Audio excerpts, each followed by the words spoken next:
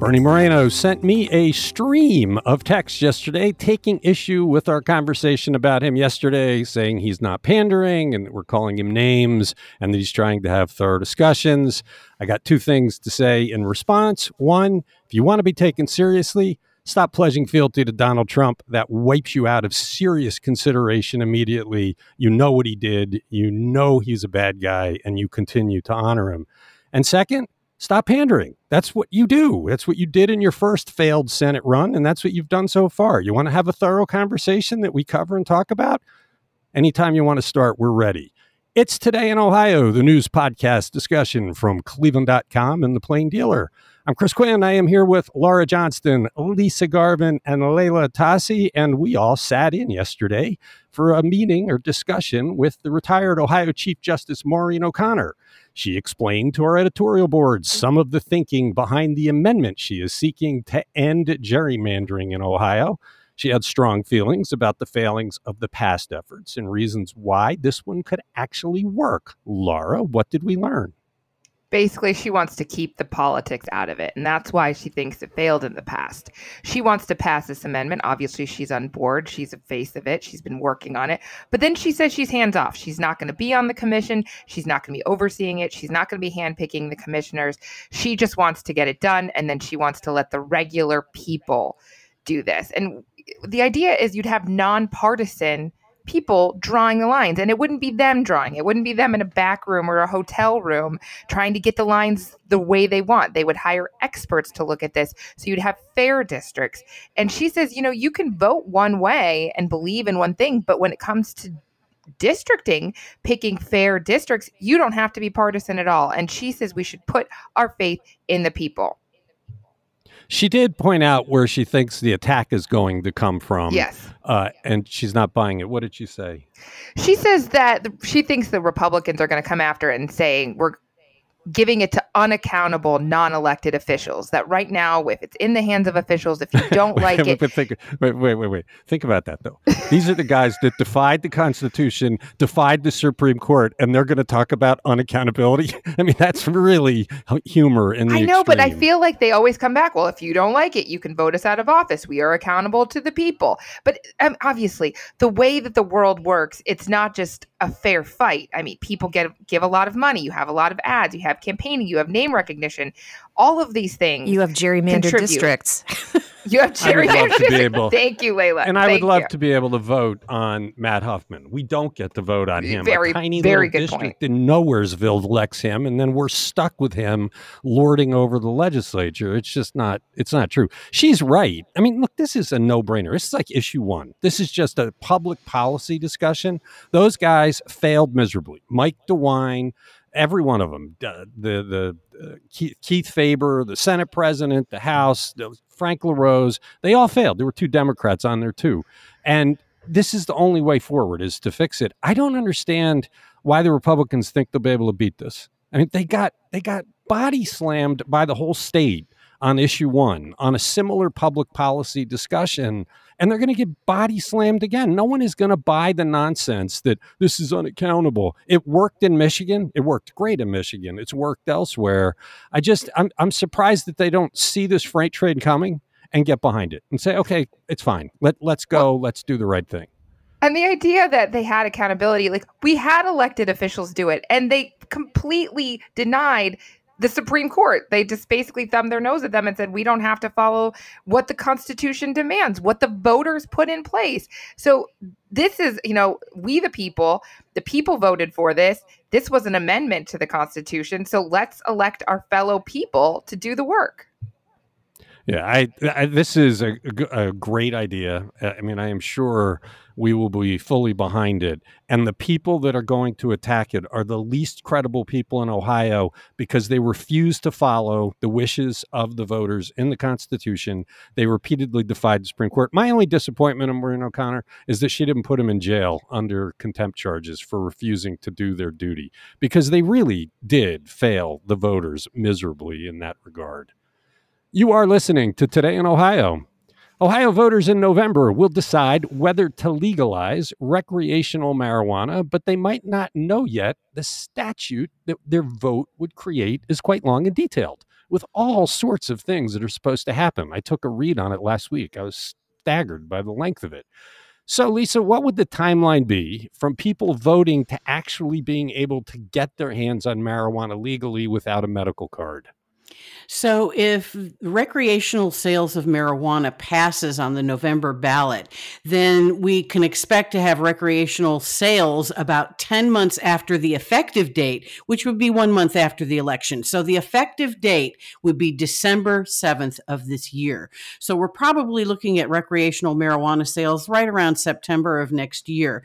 The Division of Cannabis Control, which is under the Department of Commerce, must adopt rules for adult use dispensaries by June 7th of next year. So that's 6 months after the effective date.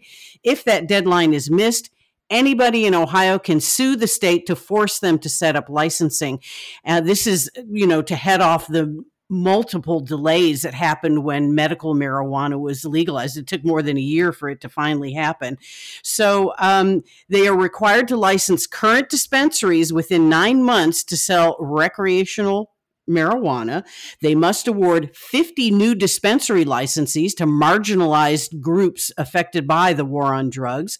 Standalone dispensaries that are not connected with a cultivator can apply for adult use license at a new location, but then there will be no new license after that for about 2 years. They want to see what the recreational market looks like. They want to make sure the demand and supply match up there, but there will be no cap on the number of licenses for dispensaries, cultivators, processors, and testing facilities.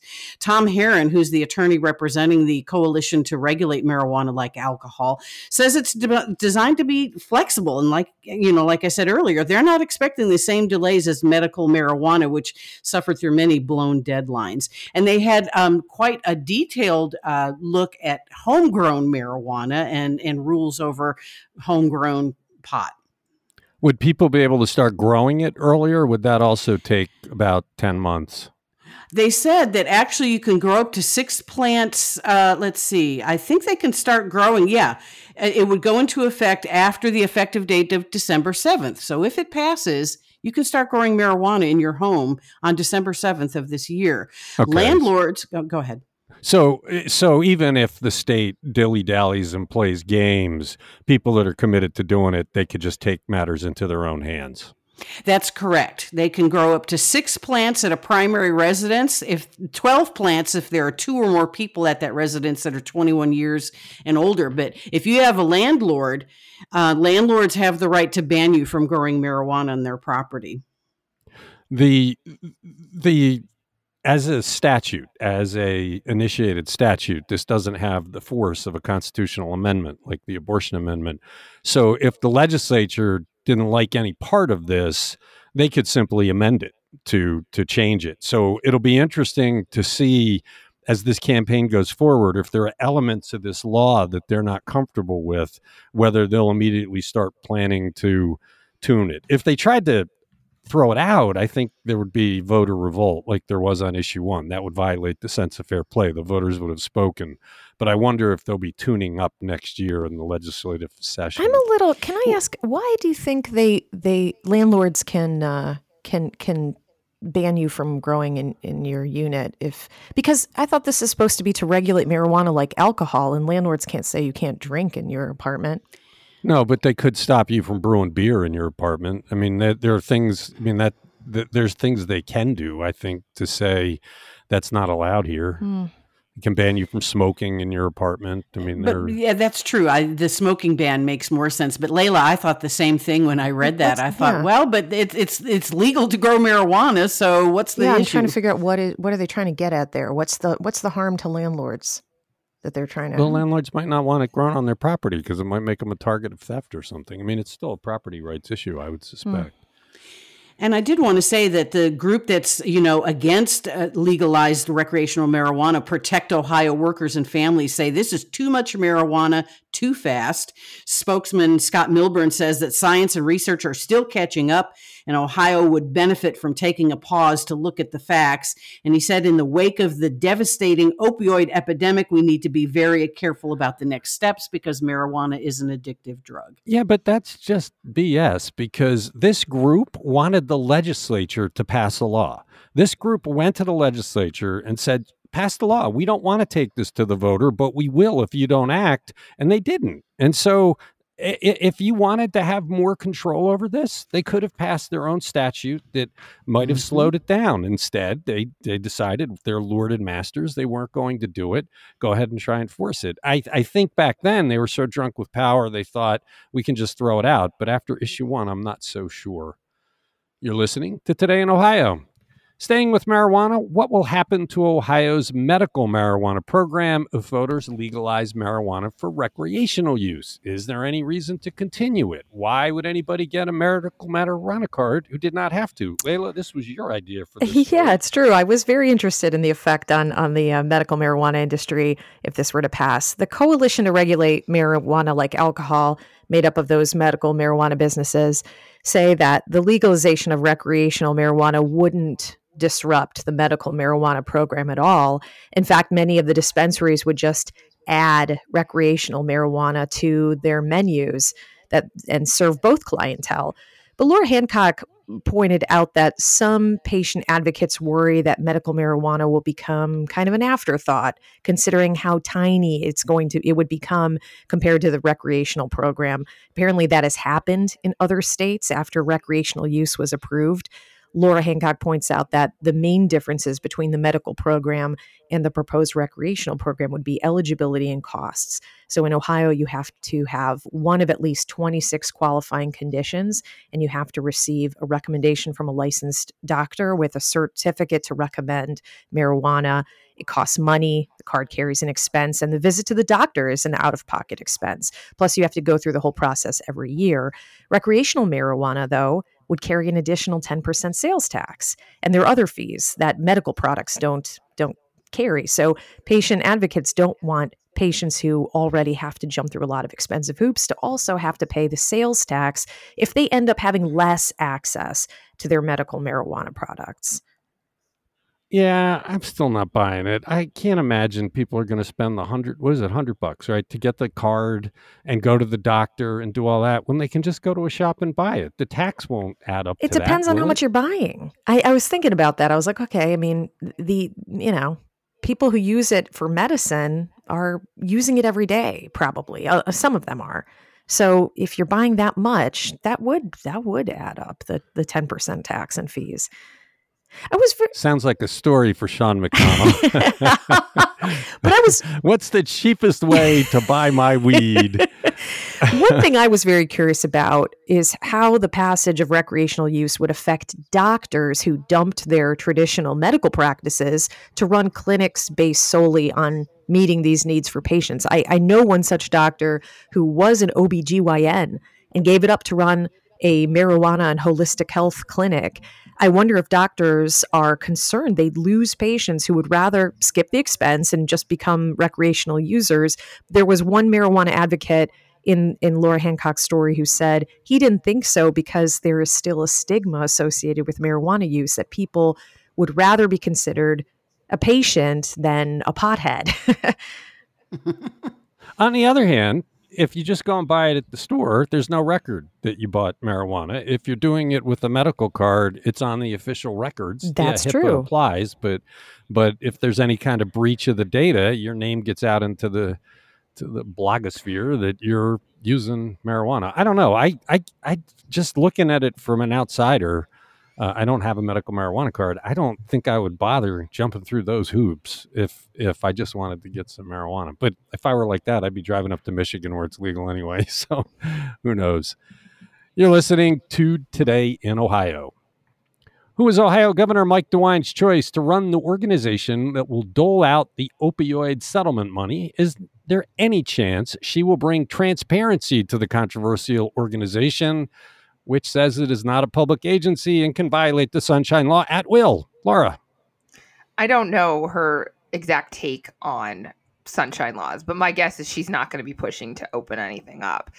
Alicia Nelson is the first executive director of the One Ohio Recovery Foundation. That organization is pooling together all the opioid settlement money from across the state and is going to spend it on drug prevention, treatment, and recovery. It's a lot of money that they're looking at spending, over $1 billion.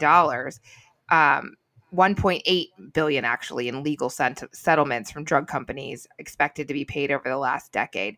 So she's going to work with the board to invest that money. But you're right, this has been super controversial because Mike DeWine, the governor, and other state leaders say the foundation isn't a public agency. A nonprofit has been suing Harm Reduction Ohio and found that actually in a lawsuit, the Franklin County judge ruled in April the foundation had to follow these open meeting laws. But then, thanks to our state legislature, they passed a 2-year budget and said that it doesn't have to be open because it's not a state agency, executive agency, public office. And so that's going to get fought back and forth more of our tax money spent to try to keep information from the public. Look, we're the transparency people, so we obviously have a point of view on this, but it is absolutely preposterous that anyone would argue that what they do isn't completely public. The state and others sued on behalf of us because of the damage done to the state. It's a government lawsuit. There's a ton of money coming in, and when the government spends money, we have an absolute right to know how they're making their decisions, where the money is going. What they're setting up here is corruption. It's plain and simple. When you go behind closed doors, you are setting up corruption. It's HB6. It's everything bad. And every public official who is saying, I don't think this is public, right up to and including Mike DeWine, they have bad motives here because there's no argument to keep this from being public. And I hope she does speak up and say, yes, let's do it in the public. Who is she? So in the past, she has worked for DeWine. She was director of Recovery Ohio, which is a cabinet level position. She coordinated the state's response to the opioid epidemic, but she's mostly from the private sector. Obviously, she's got a good relationship with Mike DeWine if he appointed her here. I agree with Chris in that, like, what is the harm in being public? This is not a private entity that's trying to like buy real estate and, like outbid the competition or sell stuff. Like it's supposed to be investing in our state and helping people. That's the kind of thing that the county health and human services do all the time. And those bids should be public. The only reason you hide stuff is if you have something to hide. I mean, that and look, the cigarette money was not spent on cigarette kind of things. They used it to prop up the budget, and it was a big scandal. Is that what their plan is? Let's not help the people that are addicted to opioids, which is what's supposed to happen. Let's use this for our pet projects. Do we start finding out that there are things going into the causes that lobbyists most favor? There's no reason for the secrecy. And Mike DeWine should be first and foremost out there saying, no way, no how, this is a public body. I was thinking about Mike DeWine the other day because we had a story last week about how he's folded his campaign fund, right? He's not running for anything. This is his last term as governor. And I guess I was reading an op-ed or something, and it's like, why doesn't he stick up for all that is good and right in this world? He has nothing to lose. Yeah, this one boggles my mind, and the only reason to be arguing for lack of transparency is because they got something to hide. You're listening to Today in Ohio. The beginning of the school year for Cleveland is different in 2023. It's not just about teachers and subjects and transportation. These students have a much more critical worry. Lisa, what is it? Yeah, a lot of high school students in Cleveland are rattled by the deaths last year of 3 Cleveland students from gun violence, starting with last August, a 16-year-old Devontae Johnson, a football player at Glenville High, was shot on East 113th. And then 16-year-old Andre Wells was shot standing on a sidewalk near James Ford Rhodes High School last September. And then in January, 18-year-old Pierre McCoy was shot at a bus stop near John Adams College and Career Academy. So student Owen Pennington, he's a sophomore at John Hay High School of Science and Medicine. He says, this is scary. He says, I shouldn't have to be thinking about my own mortality as often as I think about algebra and other classes. He is the class president. He wants to hold safety seminars and incentivize attendance. So the Cleveland School District is working with RTA because a couple of these happened at bus stops, and they're working with Cleveland Police. They've reviewed the school violence incidents. They want to plan safe routes to and from schools. install more surveillance cameras, and increase police and security presence on campus. Their focus is going to be on 4 campuses: John Adams, JFK, Garrett Morgan, and John Marshall high schools. Pennington said he would like to see volunteer adult ambassadors at nearby transit stops. What I can't imagine beyond the immediate fear is how this changes your perception of the world as you head into adulthood. And Laura and Layla, you got kids that are going back to school around now. Can you imagine if adding to all of the other stuff that is involved in getting them back into the swing of things, you're having to caution them on how to avoid getting shot, and how would that affect their lives? And that's what these Cleveland kids are going through. They're having to figure out, how do I navigate getting to school with my life intact and safe? Well, and I mean, I think all parents, that the shooting, this is very different than school shootings, right? Like, all parents are bearing that burden, and kids are, that it's part of school now too. But then you're not even safe walking to school. You know, you could be shot at any time. It could be a happenstance. And I think the quote that Pennington gave about thinking about his mortality as much as algebra is hugely telling, because how can you concentrate on your studies and worry about your future if you're literally worrying about staying alive? Yeah, this is the kind of toxic stress that is debilitating for kids under this, sort of duress. It really stands in the way of their future prospects.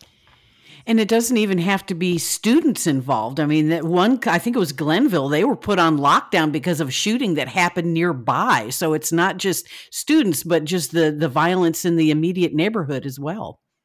Yeah, this story was frightening because it's a whole extra element of danger for the kids going to school. And Layla's right, that kind of toxic trauma impedes the ability to learn. I mean, they have tools they can use to try and reset the brain, but just that trauma is going to hold these kids back.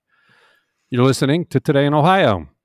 Sickle cell is a punishing condition that affects a great many people, and the Cleveland Clinic is one of the first trial locations for an intriguing treatment. Layla, how does it work? In this clinical trial, they're using gene editing to modify a patient's own blood-forming stem cells to lessen the effect of sickle cell disease and decrease pain. Sickle cell is an inherited blood disorder that leads to the production of these abnormal hemoglobin. That's the protein responsible for transporting oxygen in the blood.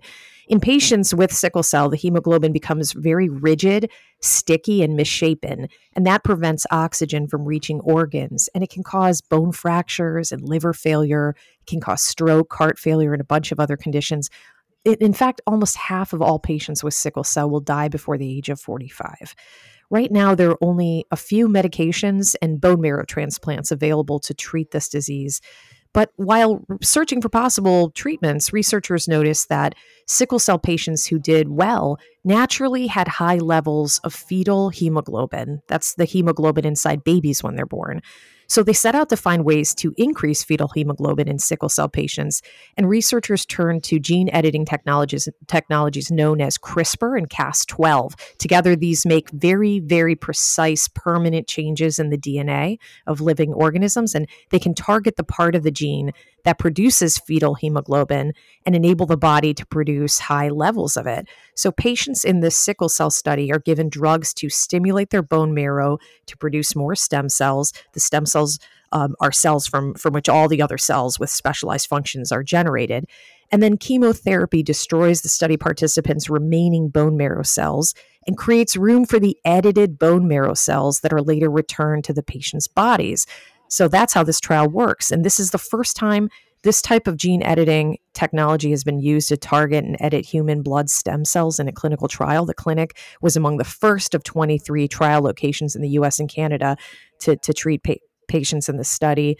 UH, Rainbow Babies and Children's Hospital, and 2 Columbus hospital systems are also in the study.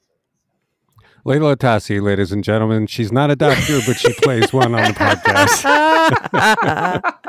You're listening to Today in Ohio. Laura, please talk about the aim for the Cleveland Cultural Garden series we've recently launched. So this is the brainchild of our data reporter, Zachary Smith, and his editor, Rich Exner. He wanted to highlight the different gardens as a way to talk about the demographics of Cleveland, which I think is pretty genius. So One World Day is Sunday. That's the garden's annual big celebration when they have all sorts of activities and you celebrate the diversity of Cleveland and the gardens that run all along Martin Luther King Avenue, Boulevard, all the way from basically 90 to University Circle.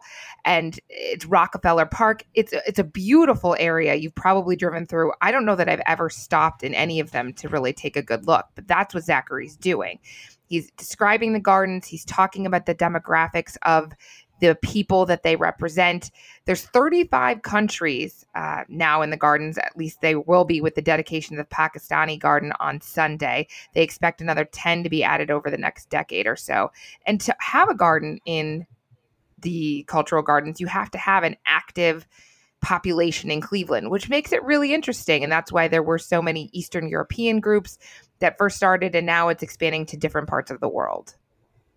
Yeah, it was a nice kickoff, and I think this is the kind of story people like to read as a break from all of the terrible news, including the story we'll be talking about next. It was a good kickoff, and we'll be running this for months to come. And then we did the Hebrew Garden was in yesterday, and that was the first one that was dedicated after the Shakespeare Garden. That was the very first one. And I believe it was 1926 is when the Hebrew Garden opened. So, we'll have a couple of a week for the next couple of weeks. I love walking at the cultural gardens, and nobody's ever there when I'm there. I usually park at Hungary, and then I go up the hill through the Italian one. But yeah, it's a beautiful garden and very walkable if you've never been. Okay, you're listening to Today in Ohio. One of the most viral news stories we've covered of late, I mean, it has been international, is the case of the teenager who was convicted of murder for ramming her car at 100 miles per hour into a building with passengers in it. Lisa, how much time must she now serve in prison? 19-year-old Mackenzie Sharilla of Strongsville was sentenced to 2 life terms in prison, no parole for 15 years because the terms will be served concurrently. These were for the July 2022 deaths of 20-year-old boyfriend Dominic Russo and 19-year-old Davion Flanagan. In a statement that she read in court, Sharilla apologized to their family. She said she didn't mean to kill them. She would have never done it on purpose, and that Dom was my soulmate. Judge Nancy Margaret Russo said, that I know the pain in this room wants the harshest sentence to be imposed. And she even said, I don't think Sharilla will be out of prison in 15 years. If she does get out, or when she gets out, her driver's license is suspended for life. She also said that you're responsible for the pain in this room. Christine Russo, who was Dominic's mother, said she doesn't know why, Sharilla would have wanted to kill their son. Sharilla was actually living with the Russos for several months leading up to this accident. And then Jamie Flanagan's mom and his sister Divine also testified. They said they wanted the maximum sentence because Sharilla always takes the easy way out. Well, the maximum sentence would have been consecutive instead of concurrent. So the judge did give her a bit of a break. I was surprised the judge said, I don't think she'll be out in 15 years, because I would think this is a case where she would. I mean, she wasn't 18 yet. She was close, but she's a kid still. And 15 years is a big chunk of her life. And I would think that the parole board would look at that and realize that she clearly was having a pretty serious breakdown. We'll have to see in 15 years, but she will be paying for this horrendous, internationally famous crime. You're listening to Today in Ohio. That does it for the Tuesday episode. Laura, we don't have Courtney tomorrow, so who's filling in? Will it be Rick Rowan? And I believe muted. So. Okay, we'll see. Well, thanks, Special Laura. Thanks, guest. Lisa. Thanks. We'll see. Thanks, It's a mystery guest. We'll find out. It's a mystery guest. Yeah, we'll see. Maybe it'll be Bernie Moreno. No, just kidding. Thank you for listening to the podcast. We'll be back Wednesday.